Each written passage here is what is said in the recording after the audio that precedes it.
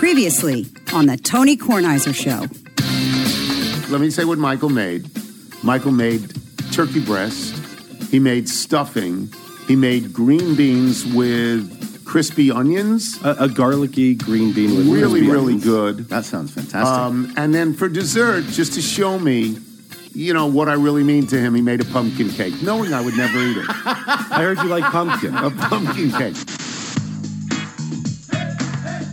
The Tony Kornheiser Show is on now. Still eating turkey and happy to be eating turkey. Turkey breast, very, very good. Happy to do that. The kids took down that pumpkin cake.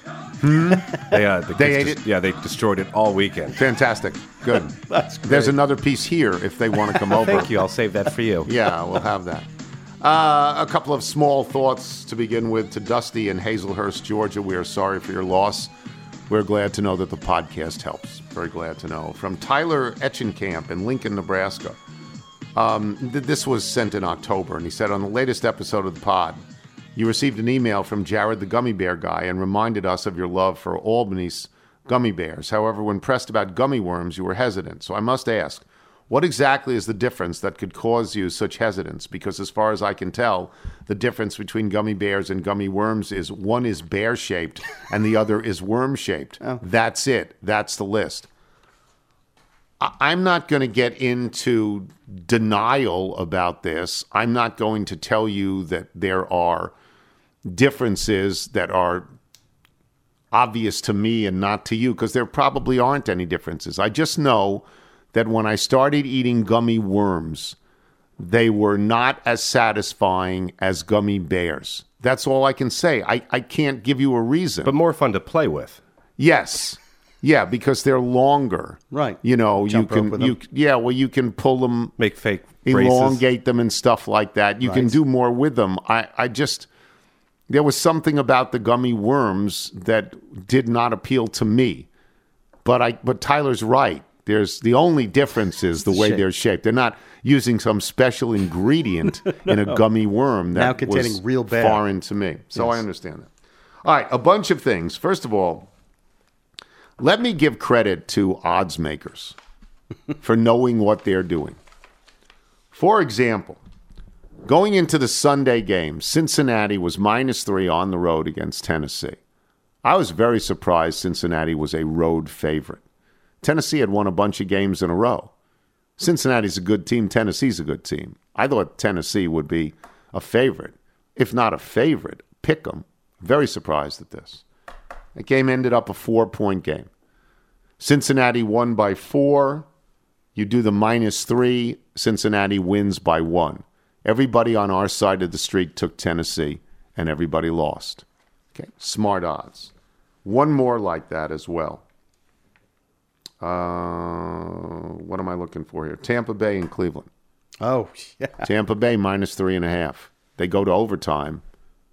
I mean, Cleveland wins the game, but Tampa Bay -3.5. And you say to yourself, well, if it's a field goal, I can't win. I can't win. Yeah. And that was really smart odds. Green Bay, Philadelphia. Green Bay +6.5. It ends up as a 7-point game. You like Green Bay because you think it's a lot of points. You take it. You lose. You lose by a half point. These people know what they're doing. I just wanted to say that. How did people fare over the weekend? Well, we're not entirely done yet. That's right. We have Monday night. We're not entirely done yet. But now, so this leads to something. Once again, Reginald had a winning record. Once again, Reginald is ahead of the pack. He's 23-12-1. He was 2-1. So he's +11. Nobody else is +11. He rides those Commanders. Yes. He does. Yes. Jeff Ma finished 3-2 and won his last 3 games. He called Jacksonville +4 against Baltimore. Did not see that coming. I didn't see that one coming at all. Yes. I really didn't. He called the Raiders +4 against Seattle. And they got, both of those teams got late scores to change the course of the game. So he's 31-23-1. So he's +8. It's the Carville thing that's difficult for me. Carville, as we know, had his all-star lock of the year, his 5-time play. Right. So does that mean if he loses 5 times, and if he wins 5 times? Because he won. Yes, Kansas State was an 11.5-point favorite over Kansas. Carville said in his fractured English, and take him. And they won by 20. So Carville won. So if he gets 5 for that, and I think that's fair if he gets 5 for that, even though he makes up his own lines all the time. Wherever he's going, he's making up lines. Then he was 9-3 this week. Instead of being 4-3, he was 9-3. Instead of being 5-3, he was 9-3. So he's 34, 23-2. He's plus 11 as well. That's amazing. Now the percentage is better, Right. for the monkey. We're not even going to talk about Chuck for a second, but I'm, it's remarkable how sometimes the odds makers get it. Yeah. They get it and they kill you in the end. Well, that Dallas kill you in the Dallas Giants game. What you said. Well, Chuck Todd, with 8 seconds to go, finally got a win. Yes. As the Giants had a meaningless score to everyone but the people who took the Giants. Took the Giants with 11 or whatever it was. What else did I wanted to talk yesterday? We'll talk to Wilbon about this. There were 2 2-point conversions at the end of games. Coaches, 2 different coaches, the coach at San Diego or whatever they call themselves these days. Now, I think his name is Brandon Staley. He's a young kid, and he goes on 4th down. Every time. All the time. Wilbon hates him because he goes on 4th down all the time. He went, and he won. That was the second one. The more impressive one, actually, was Jacksonville. Jacksonville, Trevor Lawrence led them down the field twice in the 4th quarter to beat Baltimore. I'm not being critical of Lamar Jackson when I say this thing, because he's a great quarterback. When they lose in the 4th. Like, I don't think that's him. I think it's their defense. When they lose in the 4th. And Justin Tucker, by the way, if that's from 1 yard closer, like 66 instead of 67, that's good. Mm-hmm. He's the best kicker of all time. Yes. He's the best kicker of all time. The surprise on everyone's face when it comes just short. Then you again realize where he is on the other side of the field. He's beyond the 50. He's one of the 10. He's really something. So the Jacksonville one, I'd have gone. Doug Peterson goes. They're 3-7. What's the difference if they lose? They're not making the playoffs. And if they win, that's an enormous momentum boost, one would think. So I'm with that one. I wouldn't have done it if I was the Chargers coach. I'd have played for the tie and gone into overtime. I asked Wilbon about this. We're going to get Wilbon on in a second. Wilbon said he'd have gone on both. But Wilbon's always the guy who screams, too many people go. Too many people go for 2. Too many people go, for 4th down. So I guess we'll have to ask him about that. I wanted to wish the socialite a birthday. Oh. Yesterday was the socialite's birthday, so happy birthday to the socialite if he is listening. And I wanted to just briefly mention this one thing. Sometimes the wellspring of your memory pops up when you least expect it. You don't know why you remember something. Now, Michael is cursed or blessed with an unbelievable memory. Michael's got one of those memories. So it's a little bit different from me. I have no memory. Things wash out in 24 hours for me most of the time. Now, I do remember rock and roll songs from the 60s, and I remember Frank Sinatra tunes and stuff like that I listened to when growing up with my parents. I remember those things. Those are imprinted on my brain. But I thought of something this morning as I was laying awake in pain from what may not be sciatica, but what is definitely a degenerative arthritic condition in my spine. We had the MRI. Thankfully, we had the MRI. Glad to have done that. My great thanks to Dr. Kevin McGrail for arranging that for me. You were able to sit still. I took a drug, a narcotic drug, that he said would take away not the tingling that I feel up and down my leg, but the pain from it. And I was able to be in that tube, and I'm not claustrophobic, so it didn't really matter to me. I just closed my eyes. I basically went to sleep for about 40 minutes, and I was able to do it. Yeah, I didn't move at all. It's possible they thought I was dead because there was no movement by me. So, yeah, I did that yesterday afternoon and got home in time to watch The Witching Hour. Which made me pretty happy. Yeah. Made me pretty happy. So in what happens is I get up and I walk around and I try and lay down and the pain is too great and I get up and I walk around. And I'm not kidding when I say I do this from about 11 o'clock at night to 5 in the morning. Ugh. And maybe I can sleep for an hour. Maybe I get lucky. But most of the time I'm simply walking and then alighting on a piece of furniture, and the pain is too great, and I walk again. And whatever I take, it's really not strong enough. It's really not. And if I take something strong enough, that's a bad idea. You know, you reach the tipping point, and it's a bad idea. So I'm living with the pain. And I'm able to complain about it on the air, which makes me pretty happy. At one point, in laying down, trying to move my leg around to get some relief from the pain, at one point, a song pops into my head. A song that I have never thought of for at least 60 years. At least. Maybe 65 years. And I'm going to go back, and people who are old enough to know this will know what I'm talking about. There was a period of time when television shows had original music created for the shows with the title of the show in it. And it had lyrics. It wasn't some great musical interlude like on Hill Street Blues that had had only music and is great and is memorable. But most of them had songs. The last great TV song, I'm sure we can agree, is Cheers. Yes. That's the last great one. The lyrics of that are wonderful. They accurately tell you what this show is about and why you're going to watch it. When Listen Up was on for one season, we didn't have any lyrics. We just had bing, bing, bong, bong, bing. And that was it. And that was unsatisfactory to me. I mean, if I'd known it was going to be that, I'd have tried to write the song myself, except I have no musical talent. So I would have had to get somebody to write the song, and then I would try to have written lyrics. Could have tried the Cheers theme. I could have done that because Applebee's bought it. I mean, if Applebee's can steal, it's like when Ruby Tuesday stole the Stones. What are you doing? It's not enough that you stole the name. You got to steal the song too. Anyway, in the old days, there were songs that went along with the show. And I hadn't thought of this show, Maverick, in a long time.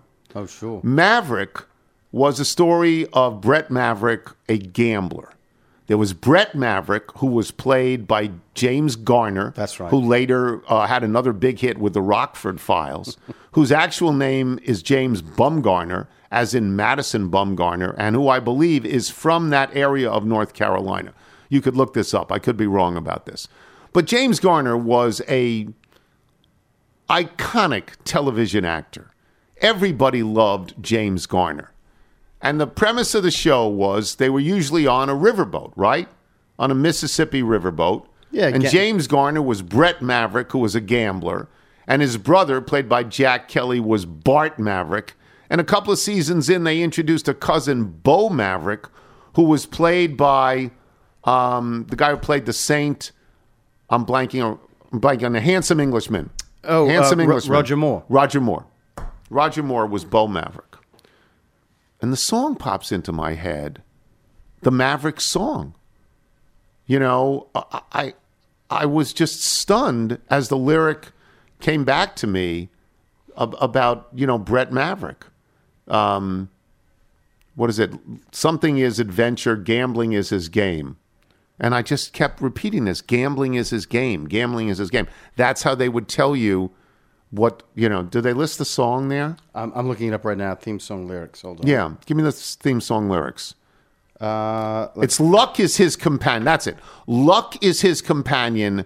Gambling is his game. Yeah. That's the critical line in the song. Who is the tall, dark stranger there? Maverick is his name. Riding the trail to who knows where. Luck is his companion. Gambling is his game. Smooth as a handle on a gun. Well, I don't know that part. Okay. I don't know that part. Maverick is the name. When was that? Now, that show had to be in the early 1960s. It had to be. It's not much later than that. It was around the time of Bonanza. It's in the 60s. You know, and I hadn't thought of it at all. And this is what happens when you're in pain, you know, and your mind is wandering. You'll do anything to get off the pain so things flood into your head. This whole time I thought you were about to start singing the Darkwing Duck theme song. I don't know what that is. Okay.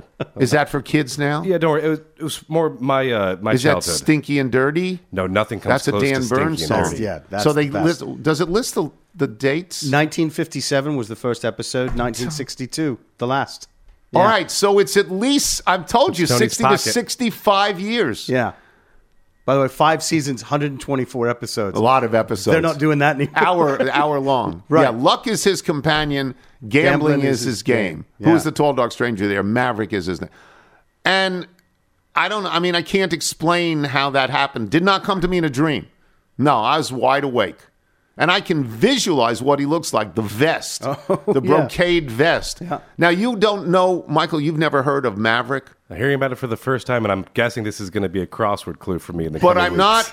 I'm not certain. I would say this. I'm not at all certain that in Top Gun, the Maverick character isn't based on Brett Maverick. Sure. I think it very well could be. I don't know that for a fact. And now there's a golfer out there named Maverick McNeely, who was certainly named after the Top Gun character. Right. Is James Garner from North Carolina, that area where Madison Bumgarner is from? I think it said he was from Oklahoma and then later moved to Los Angeles. But does it say it's Bumgarner is his name? Yeah. His name James is Scott Bumgarner. Bumgarner, yeah. A lot of those people changed your name to Rock Hudson, but he just shortened his last name. It's a very, I don't know if you can see it anymore. It's a very good show. What's his secondary Popular pitch? show. What's his secondary pitch? Yeah, Yeah. It's a slider. Yeah. Oh, yeah, born in Denver, Oklahoma. Okay. So, yeah. Okay. So that's all I had. But it was weird. And it's 65 years when it started. And it was that Maverick and the Ponderosa show, Bonanza. Bonanza was a big one. Bonanza was real big. But now Gunsmoke was really big. Bonanza, I don't think had lyrics. Everybody knows the driving melody of their song, but I don't think they had lyrics. But a lot of television shows had lyrics. Was that Michael Landon? Was he on that? Sure. With Lorne Green? Lorne Green, who had come down from Canada, where I believe he was a newscaster. Okay. And he became not Adam Cartwright. He was the head guy. Yeah. Oh, it wasn't Ben Cartwright? Ben Cartwright. Yes. And then their sons in order were Adam Purnell was the oldest one, or something Purnell, and he was Adam, the firstborn. Dan Blocker was Haas, and Michael Landon was Little Joe. I remember that. That's pretty good. But everybody who was old enough remember. Wilbon, I know, remembers that. And I will say this, we can't repeat this conversation on the air, but if you ever watch the movie Tin Men, there's a lot of discussion about Bonanza. Yeah. From some of the it's a great movie. The entire trilogy Oh. of the Baltimore movies are absolutely great. Yeah. They're absolutely great. Diner, Tin Men, and the third one is, of course, escaping me now. It's somebody's address or something like that. What's the third one? I can't Do you remember. know these movies at all? Never heard of any of them. Yeah. These are great. What if these low-dose Diner, Tin painkillers are Men, opening up all and these Avalon. memories? Avalon, that's it. Yes. Diner, Tin Men, and Avalon Yes. are the three by the same guy. He wrote them all. Barry Levinson, yeah. Barry Levinson wrote them all. Phenomenal. Yeah, it's great. I'm rambling. I got to stop. These are the drugs. I'm rambling. We'll get out of here. Wilbon will join us. I'm Tony Kornheiser. This episode is brought to you by Progressive Insurance. Whether you love true crime or comedy, celebrity interviews or news, you call the shots on what's in your podcast queue. And guess what? Now you can call them on your auto insurance too with the Name Your Price tool from Progressive. It works just the way it sounds. You tell Progressive how much you want to pay for car insurance, and they'll show you coverage options that fit your budget. Get your quote today at Progressive.com to join the over 28 million drivers who trust Progressive. Progressive Casualty Insurance Company and Affiliates. Price and coverage match limited by state law. This is the Tony Kornheiser Show. This comes to us from Eric Lee Carter from Athens, Georgia, who listens to the podcast and says, one of my favorite things about the show is the original music segment. I've been meaning to try and send something in for ages. So I've sent in a couple of tunes from my band Bloodkin, and here is a brief history. I met Daniel Hutchins in a small town of Ripley, West Virginia in 1973 when I was all 7. We quickly bonded over a mutual love of comic books, baseball cards, and basically sports in general. As we got older, it developed into our love of television, movies, books, and chiefly music. We started writing and playing together in our teens, with him supplying most of the lyrics and vocals, with both of us shaping the music. They worked together for a long time. Bloodkin was born. They gradually found kindred spirits to play with, and in 1994 finally recorded an album with the legendary producer Johnny Sandlin at the helm. He used to play out an endless stream of dive bars, house parties, and whatever else would pop up. Sadly for Eric, Daniel Hutchins suffered a massive stroke and would pass away just a few days later, and this legacy is their music. This is a song they'll play twice for us today. This is a song called Man in Trouble, and it plays in Mike Wilbon. And I was talking before, in the first segment, I was talking about the fact that in the middle of the night, as I was literally walking and pacing around my house and then trying to find a place to sit or lay down where my leg would not throb, Maverick came into my head. And the song, Who is the Tall Dark Stranger There? Gambling is his game. Luck is his companion, gambling is his game. Who's the tall dark stranger there? Maverick is his name. And then I segued from Maverick, and you may be too young for Maverick, but I segued into the Ponderosa. And I am betting that you can tell us the names not only of the three sons of Ben Cartwright, but who played them as actors. Can you? Tony, I can do a multiple choice. If I'm looking at it in front of me, I can get them all right. Okay. But I can't. I'm at the stage now where I can't think of anybody's name that I'm not directly related to. If I got to come up with names, I remember. Yeah, I could tell you. I occasionally watch it now. Really? Yeah, and especially if I'm in Chicago, where old TV is a much bigger deal than here.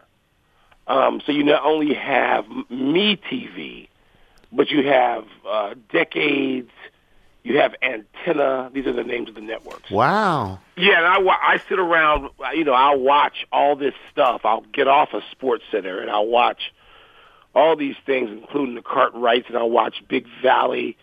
Because when I was a kid, like a lot of Barbara Stanwyck. Barbara Stanwyck. Well, do you remember the three Mavericks? Do you remember their relationships and the three of them, or should I just tell you? No, tell me. Okay, so there was Brett and his brother Bart, and then their cousin Bo, who was Roger Moore, who ultimately played James Bond. So here, if I recall correctly, the three sons in order, the first guy was Purnell, and he played Adam Cartwright. And then Dan Blocker, and he played Haas. That's right. And Michael Landon, and he played Little Joe. Right. Now, I haven't thought of, I swear to you, I haven't thought of the Maverick theme song in about 65 years. And I'm older than you. I remember it.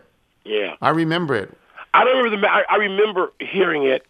There are other theme songs. Like being in prison. I can sit and give you, Jed Clampett and Ode to. Sure. I can give you every word of that as if it was yesterday, but I can't remember, this morning. So why do you think that stopped? The last great song for a television show with lyrics was Cheers, and then it stopped. They don't have lyrics anymore. Well, there were Cheers. Was it a group of songs? Yeah. I mean, how about Mary Tyler Moore? Yeah, that was great. A song of significance. Yeah. The Frasier one wasn't as famous, although I remember it, and Frasier came after Cheers, of course. Well, yeah, but it's an outgrowth of Cheers. Yes. Tony, everything they don't have it. Friends, went maybe? away. Did Friends have a song? I never watched Yeah, Friends. they did. Yeah, it was by the Rimos. Seinfeld didn't have a song. No, that was the... It stopped. And because... I know what Mike is going to say, because millennials have ruined our culture, right? Well, millennials and Gen Xers, I mean, there's, they killed it. They didn't just ruin it; they let it go. They let go of the rope. Yeah, and now we have nothing. All right, let me get to a few things. The most exciting things that happened yesterday in football were the 2 2-point conversions. As I said in the open, I would have gone if I was Jacksonville, because they're 3-7. And you go and you give Trevor Lawrence a chance to bounce into the next game. I would not have gone if I were the San Diego Chargers, even though their coach goes for everything all the time. You said you would have gone for both. Yeah, how much time was left in the San Diego game? Not much. I mean, it wasn't. It's like a last drive. Obviously, Trevor. Right. I mean, it wasn't as late, but it was like a minute, right? I thought it was under a minute. Okay, then because then you're basically saying, okay, do I have a better chance to win this game in overtime or now? With a 2-point conversion from the 2 or 3 or whatever it's from. I'm okay with that. And he's a lunatic, and he'll be fired if they don't make the playoffs. But you always hate when people go for 2. No, I don't hate. I hate it when it's dumb and they go for 2. You hate it when they go on 4th? I hate it when they go for 2 in the second quarter and they got a numbers chart. Okay. And it's like, hey, dope, that presumes there's going to be no more scoring in this game. Right. That's when people are fools. And so, but I don't think that at the end of a game like that, no. I thought Trevor Lawrence finally looked like the overall number 1 pick, like one of the great college quarterbacks ever, right? He's had some moments where he's looked like that. Why? This was more significant. 2 in the fourth quarter. 2 touchdowns in the fourth quarter. I watched, my friend Brian Dunmore was here for the holidays in D.C., and we had an old-fashioned view yesterday where I'm watching with, Neville and Dwayne McKnight and Brian Dunmore and Matthew, and we're watching the 3 TVs, and Brian has lived the last 25 years of his life in Jacksonville. In Jacksonville. Yeah. And so he's turned into, I tell him, look, dude, you don't get to just call everybody we. He lived in Kansas City for a long time, and I understand. And he's from Cleveland, and Cleveland is his only a real we. But he cares about Jacksonville. Can you turn the Jacksonville game on? I'm like, Brian, don't push it. But because Brian was here, it was great to have him. We wound up watching more of that. It's a great game. Trevor than we watched 2 Trevors yesterday, my Trevor and his Trevor. Right. Yeah, your Trevor was pressed into action because Fields couldn't go. Right. Right. He nearly couldn't go. So ridiculous. There's one of the obvious questions out of yesterday is this: who is Mike White, and why did Robert Saleh wait so long to find him? Why did the Jets wait? Why did they have to go draft this guy to BYU? Who is this Mike White? Who is he? He's already around. He had like the greatest debut game in the history of the NFL. Yeah, he's so much so, Tony, that the jersey from that game is in the Football Hall of Fame. Really? Yeah, he was that good. He was better in his rookie debut, whatever that was, a couple of years ago, than he was yesterday. And yesterday he had a non-team to play against. The Bears had like no players in the entire game. It's fine. You still got to complete those passes. But they knew he could do this because he'd actually done it. And then why go out and draft this dope that they now hate? Not because he lost last week, but because of the way he conducted himself. And that's why they got rid of him for yesterday. And now they got to get rid of him, period, at least for the foreseeable future. That means... And let this Mike White play. Do you know what that means? That means in the last 4 years, the Jets will have spent a number 3 pick on Sam Darnold. Yeah. And a number 2 pick on Zach Wilson. Yeah. And it's who's doing the drafting? Yeah, well, who's doing the thinking? Like, who's doing the thinking? Who's doing the evaluating? Who's doing the developing or not developing? Because if you got this guy and he played well enough to have his jersey from his first start in the, one more time, Hall of Fame. What college did he go to? I don't know him. I don't know anything about him. I don't know him at all. I mean, I heard it all. Look, I watched that whole game because that involved because it's team. the Bears. Yeah, I understand. But I don't know. I started reading a little bit about him just, before the game. Before the game. Because I also thought that Nathan Peterman was going to start for the Bears. I remember him. This is a non-game, but I watched it because that's what I do. You like you with the Nats. Yeah, I watch him. I watched this. I stayed with it for a while, and I got rid of it. You like Washington at this point, don't you? Yeah. I think that Washington can beat. I'm not saying they're better than, but in one game, and we're going to see it again. Not with the Eagles, who they beat, but Dallas. I think they can beat the Giants and the Cowboys. I do. I'm not saying they're going to win, but I think they're up to it. I think there's a toughness about them. I think they actually have something that I'm not going to use in terms of the organization, but I'll use in terms of the team. They actually collectively seem to have some character. They have a spine. And they play in the way that their head coach played football and was in the culture of that same sort of thing. They got incredibly lucky. Atlanta is going to win that game 20-19. It looks like it. They're going to win that game, and then a ball gets batted, and there's this interception that you gasp.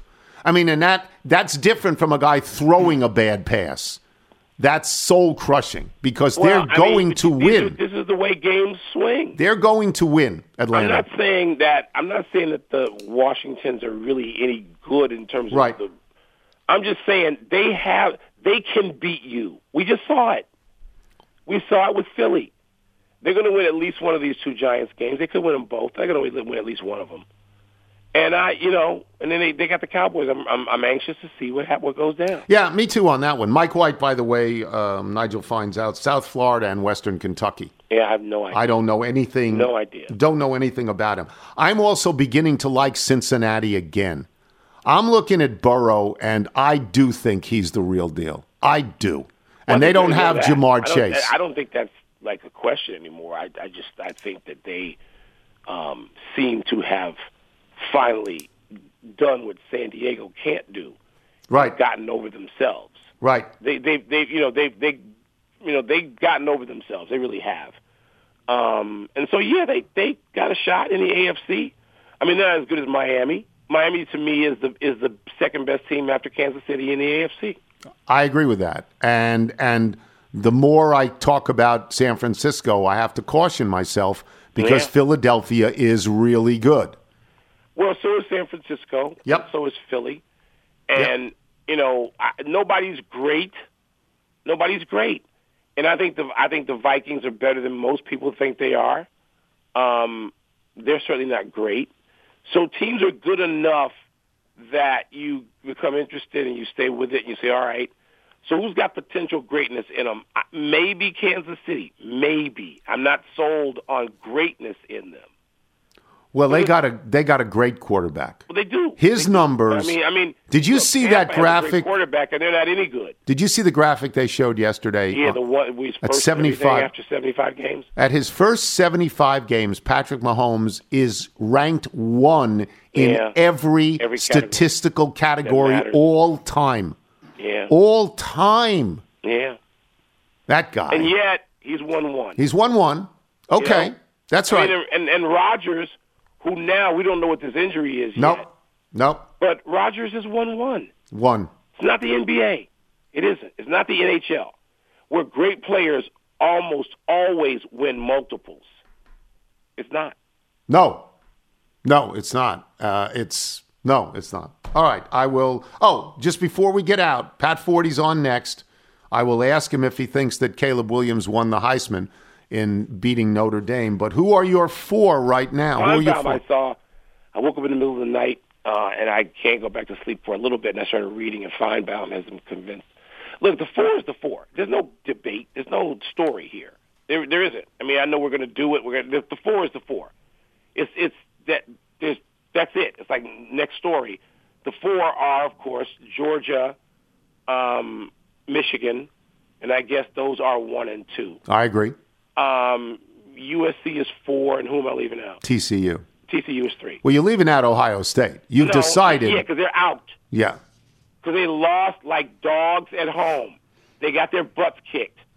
They got trampled in the horseshoe. The Ohio State University. Nice. Thanks for playing the game. Have a nice season. They're done. I don't want to hear about them. I don't want to hear it. I know that my commissioner, who's also my friend, I understand that Kevin has said, yes, of course they deserve to be each week. He should say he should feel that way, and he does, and he should say that he should. And I'm on many levels an agent of the Big Ten in terms of my own involvement in my life and my obligations and my duties. And I love the conference. Don't tell me Ohio State belongs in. They don't. They got trashed at home by the school up north. Don't want to hear it. Don't want to hear about Ohio State today. Not this week. Not again, unless one of those schools ahead of them loses. That's it. They're done. Thank you. I'll talk to you later. All right, Tom. Michael Wilbon, boys and girls. We will come back with Pat Forty. I'm Tony Kornheiser. With threats to our nation waiting around every corner, adaptability is more important than ever. When conditions change without notice, quick strategic thinking is crucial. And with obstacles consistently impending, determination is essential in overcoming them. It's this willingness, decisiveness, and resilience that sets Marines apart. With our fighting spirit, we don't just fight battles, we win them. Marines are the constant our nation counts on to fight the unknown. And through adaptable problem solving, we do just that. Learn more at marines.com. You're listening to the Tony Kornheiser Show. Once again, this is Bloodkin. This is sent to us by Eric Lee Carter, who said, after the dust settled and with the help of some dear friends who had played with us at various times over the years, we started getting back to work playing our songs old and new to enthusiastic little crowds. Our town of Athens, that's where the University of Georgia is, even presented us with a plaque displayed on the Athens Music Walk of Fame.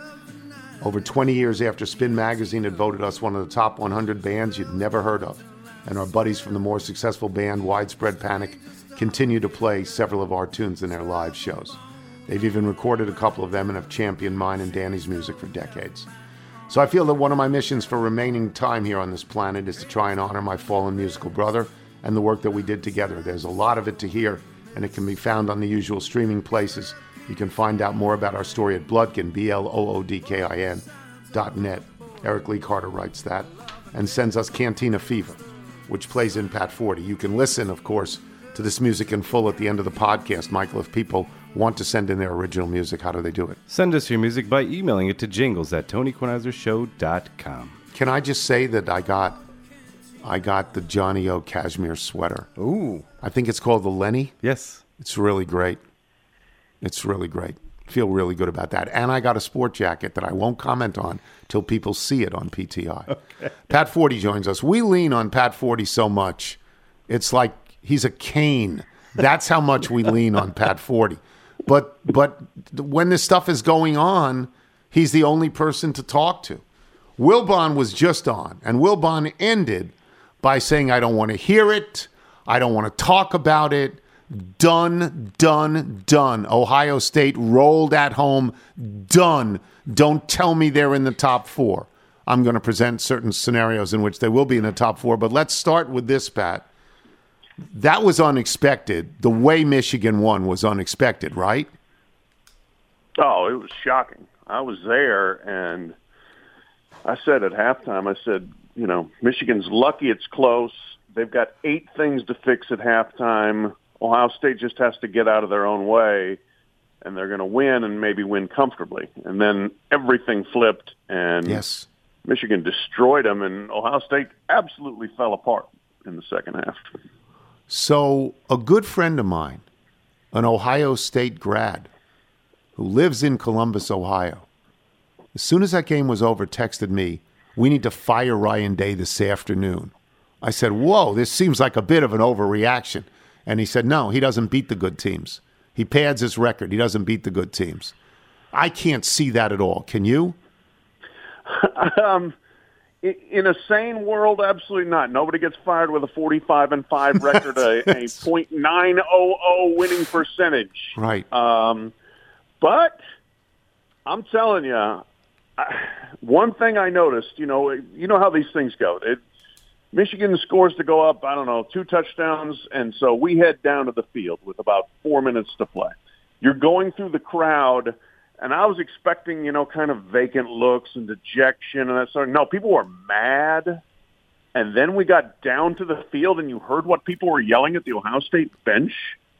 You suck, Ryan Day. Bring back Urban. This is terrible. I mean, it was a mad, angry, ugly crowd at the end there. And they have risen their expectations to the point that they expect to win national titles, not just come close, but to win them. And they absolutely expect to beat Michigan. Urban Meyer spoiled them on that front, where he never lost to Michigan. And so that became the expectation. And Ryan Day not only has lost twice in a row, he's gotten thumped twice in a row with teams that were favored. Well, let's go down that rabbit hole. Can you imagine a circumstance in which Ohio State reaches out to Urban Meyer, the disgraced Urban Meyer?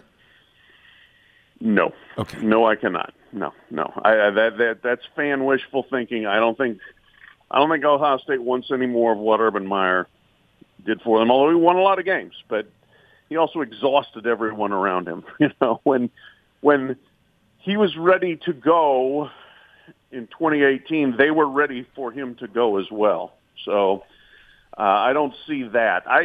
It's one of those situations. I would be shocked if even next year I would think Ryan Day could probably lose to Michigan again and not be fired if he's winning all the rest of his games.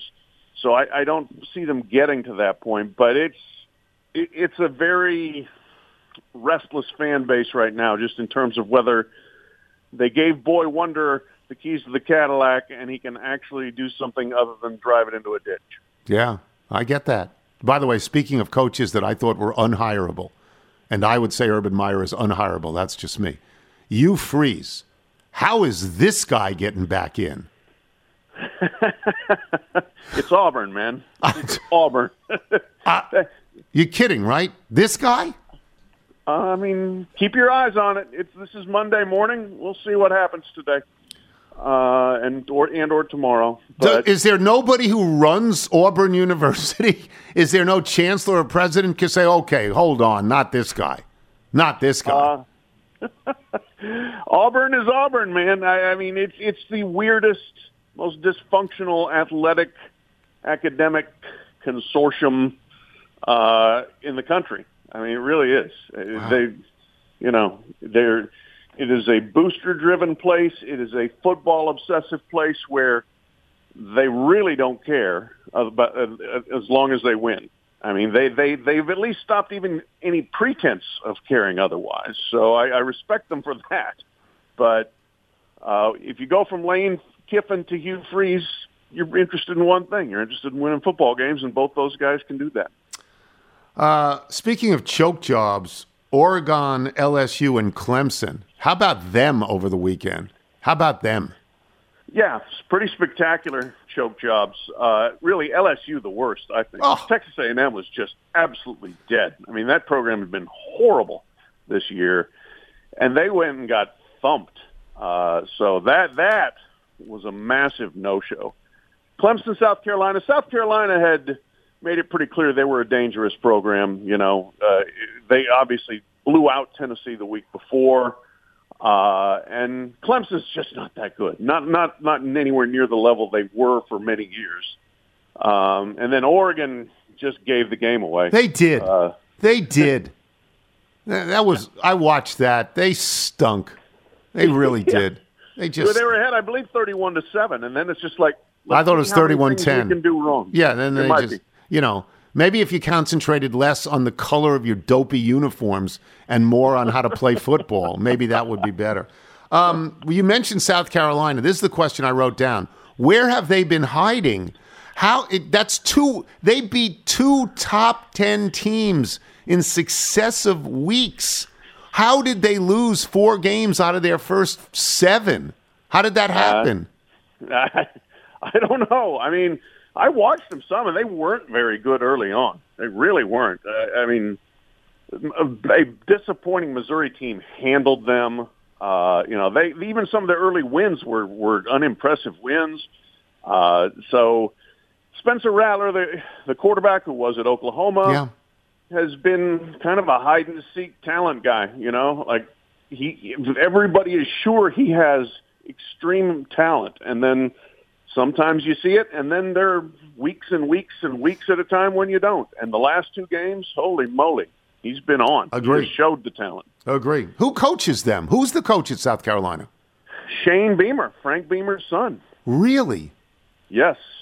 Who a lot of people thought got the job because his last name was Beamer, but He's done a heck of a job for 2 years now. He's got him up off the deck, and he's doing really well in recruiting. They could be a threat here in the years to come.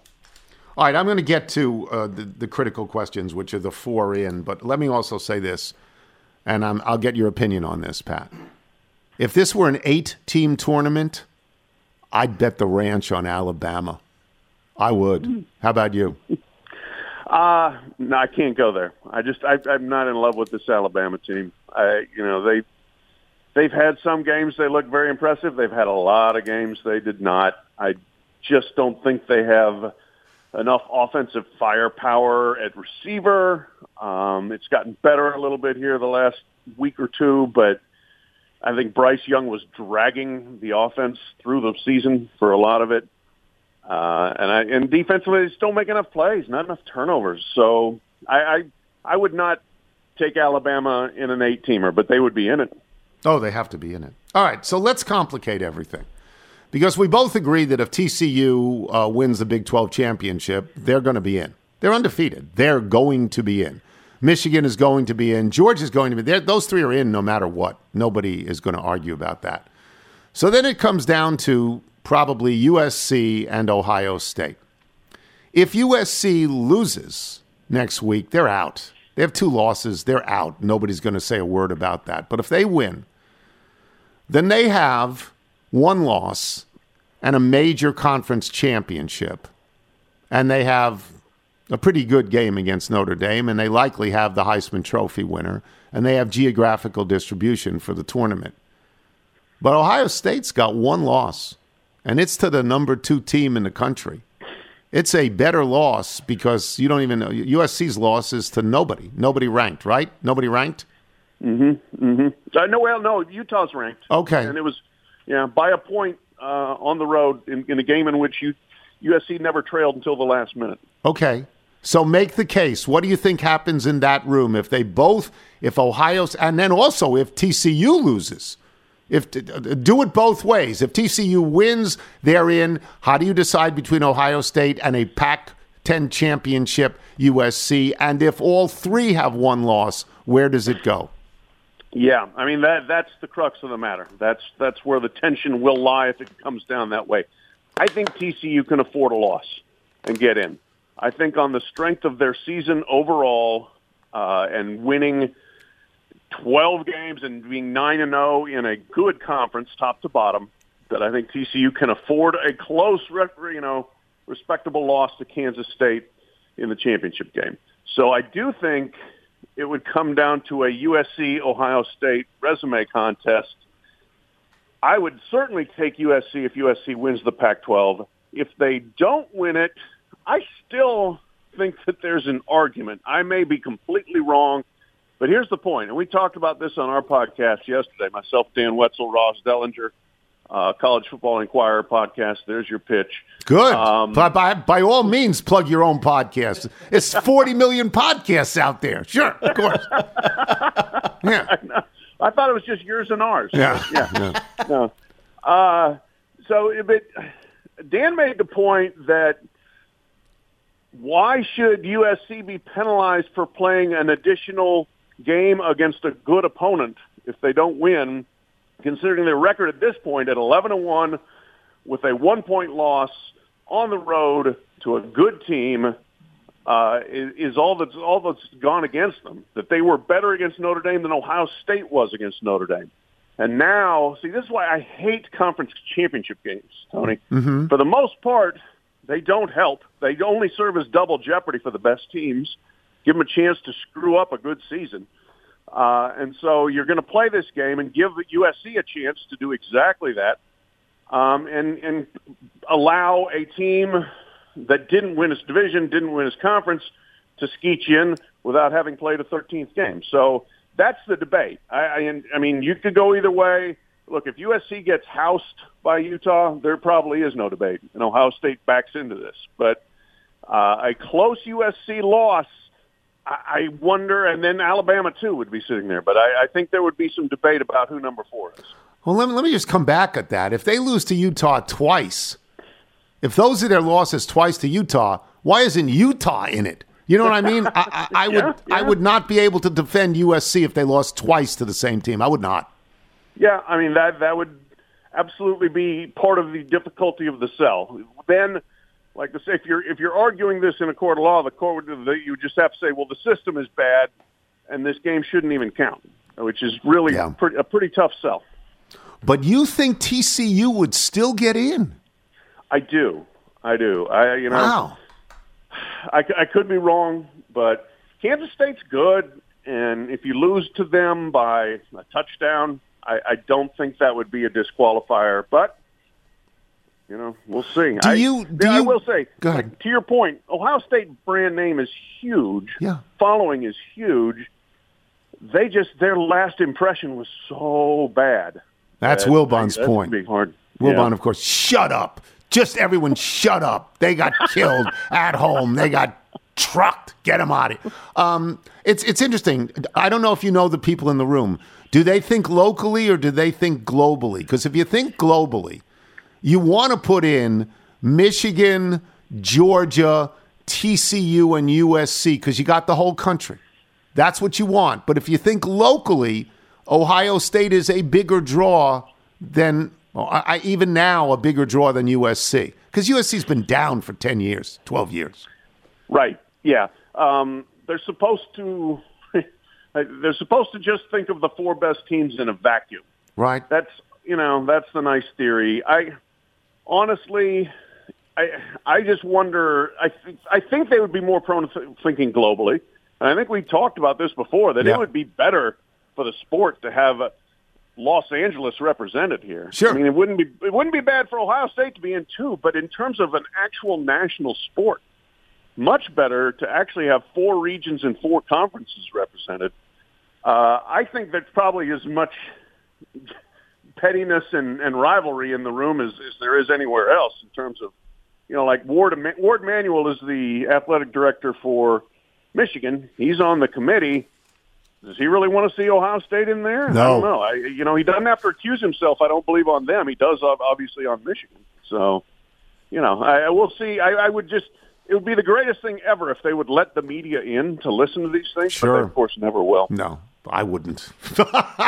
I certainly wouldn't. Thank you for doing this. Plug your podcast again so everybody knows where to get it. College Football Inquirer, Dan Wetzel, myself, and Ross Dellinger. Yahoo produced. You can get it on Apple, Spotify, Stitcher, all those places. Fantastic. Thank you, and we lean on you terribly. I appreciate it. My pleasure. I love to. It's an honor to be your cane.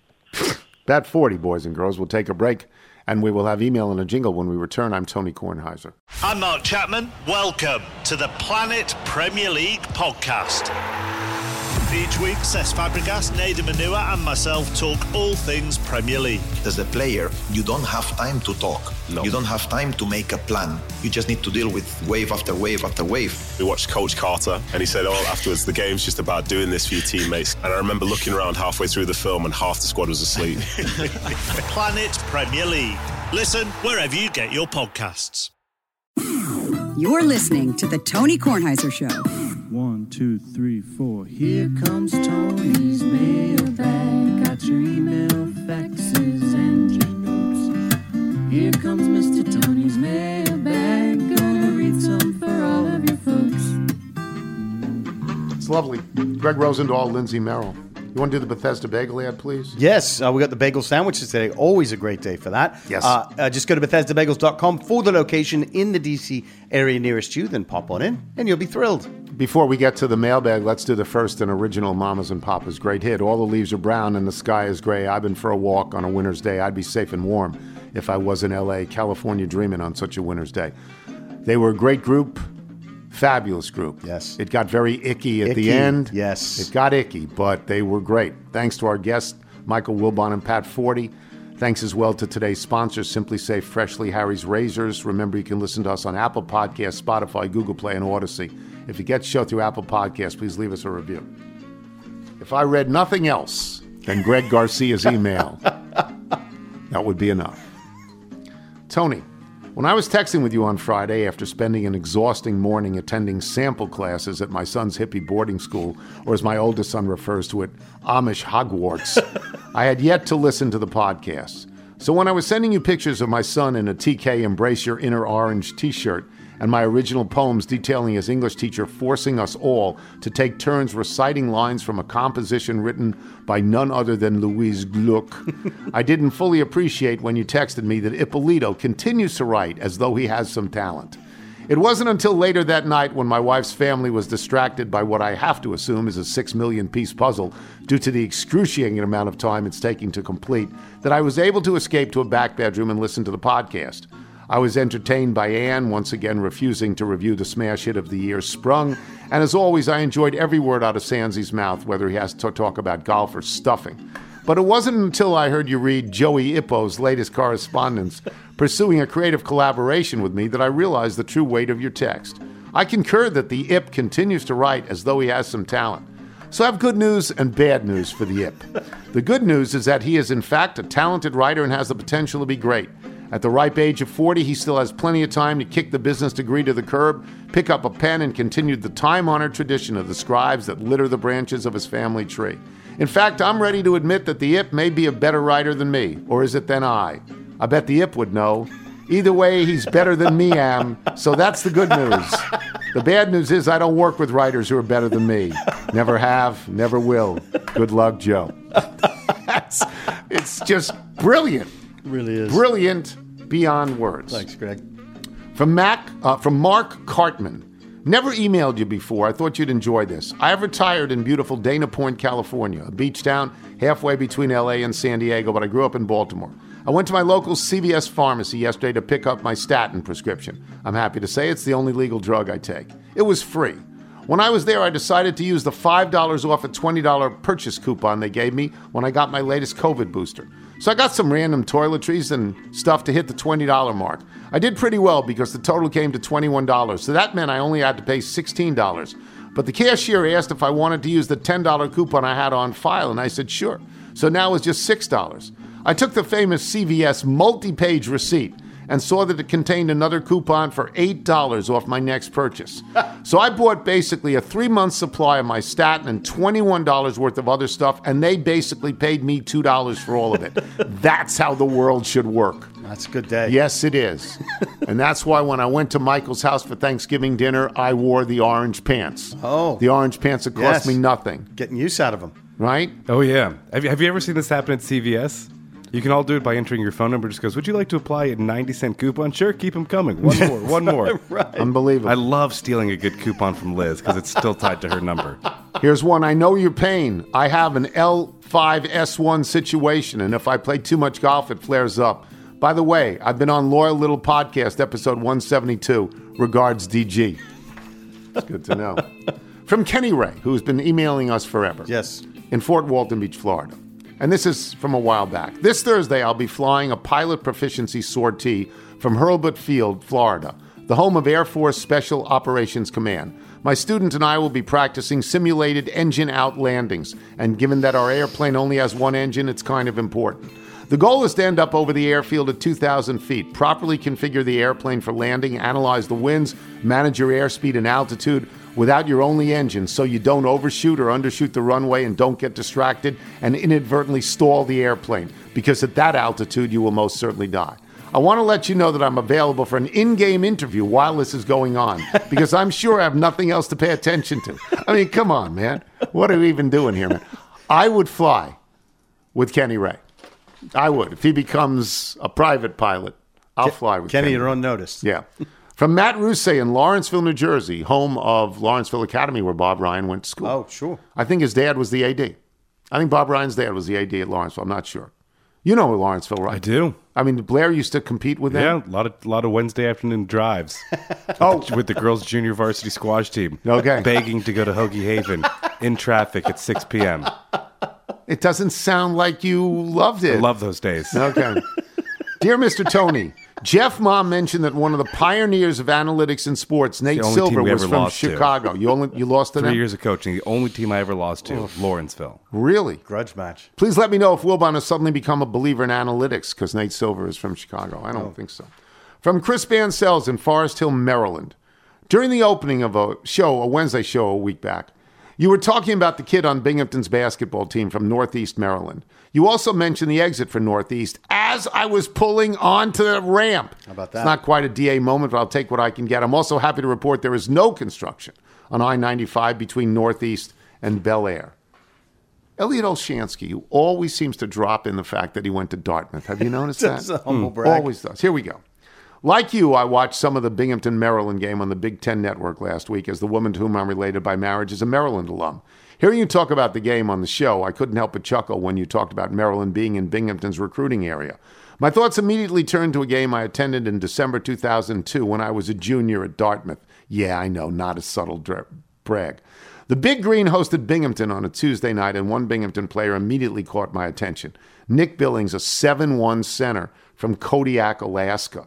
This certainly sheds some light on the size of Binghamton's recruiting area, but there's more to the story.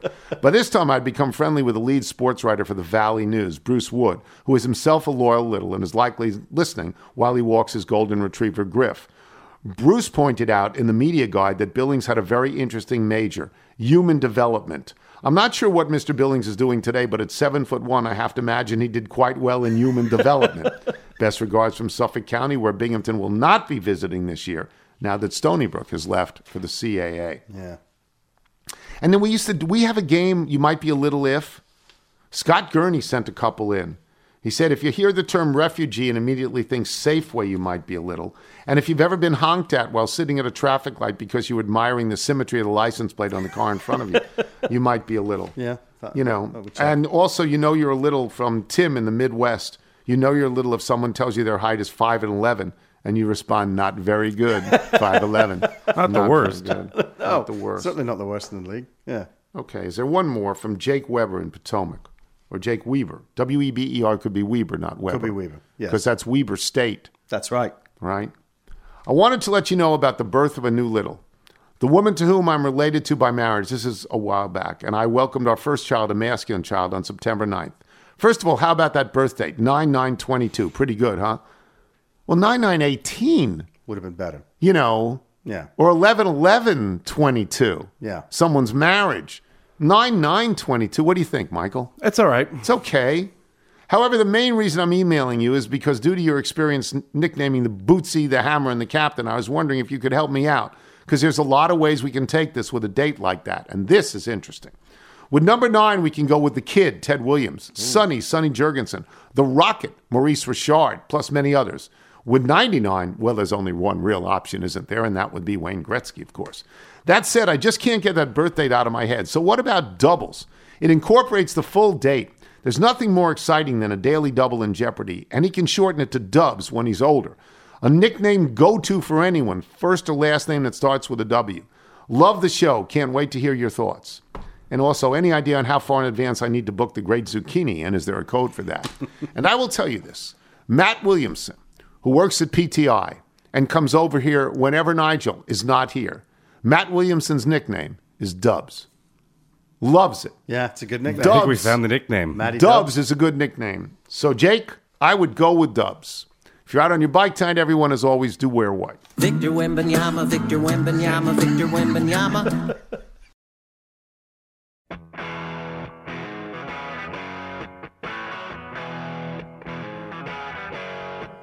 I'm a man in trouble.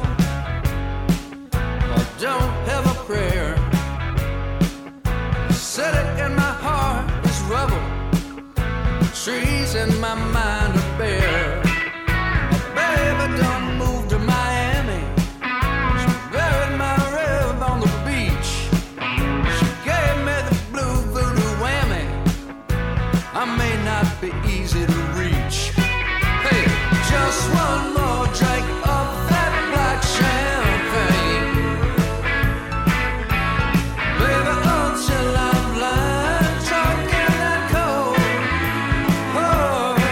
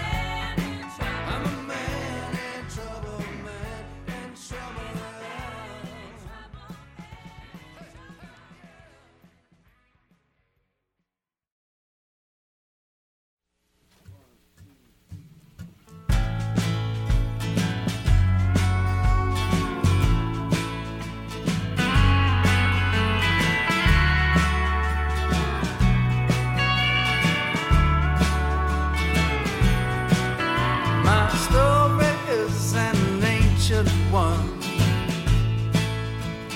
Hold us on the hills of the night in the cantina. She fills me till I smell the stranger's dark-haired girl. Serve the bones on her black dress. She stole half my heart behind that bar to cast on the rest. I'm trying to solve a mystery. Still can't even name. On both sides of the border, love and death are just the same. Cantina, we got cantina fever.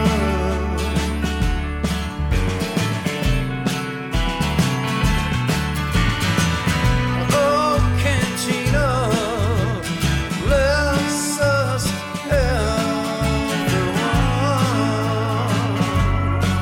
All right.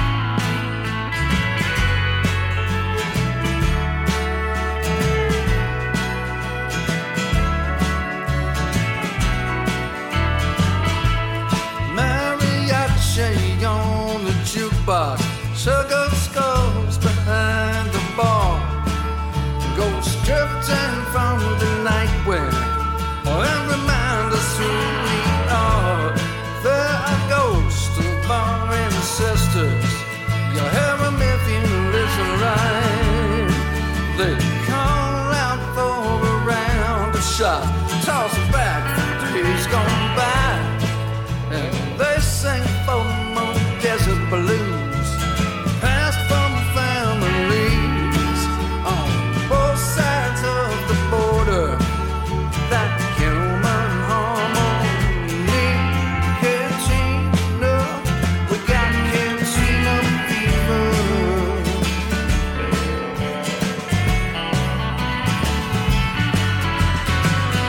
Oh, cantina, bless us everyone.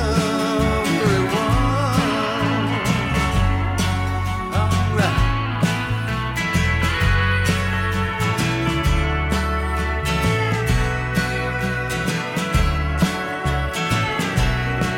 Now the dark-haired girl, she winks at me, and I think I start to see cantinas are cathedrals on funny old nights like these, when dead troubadours sing out up to the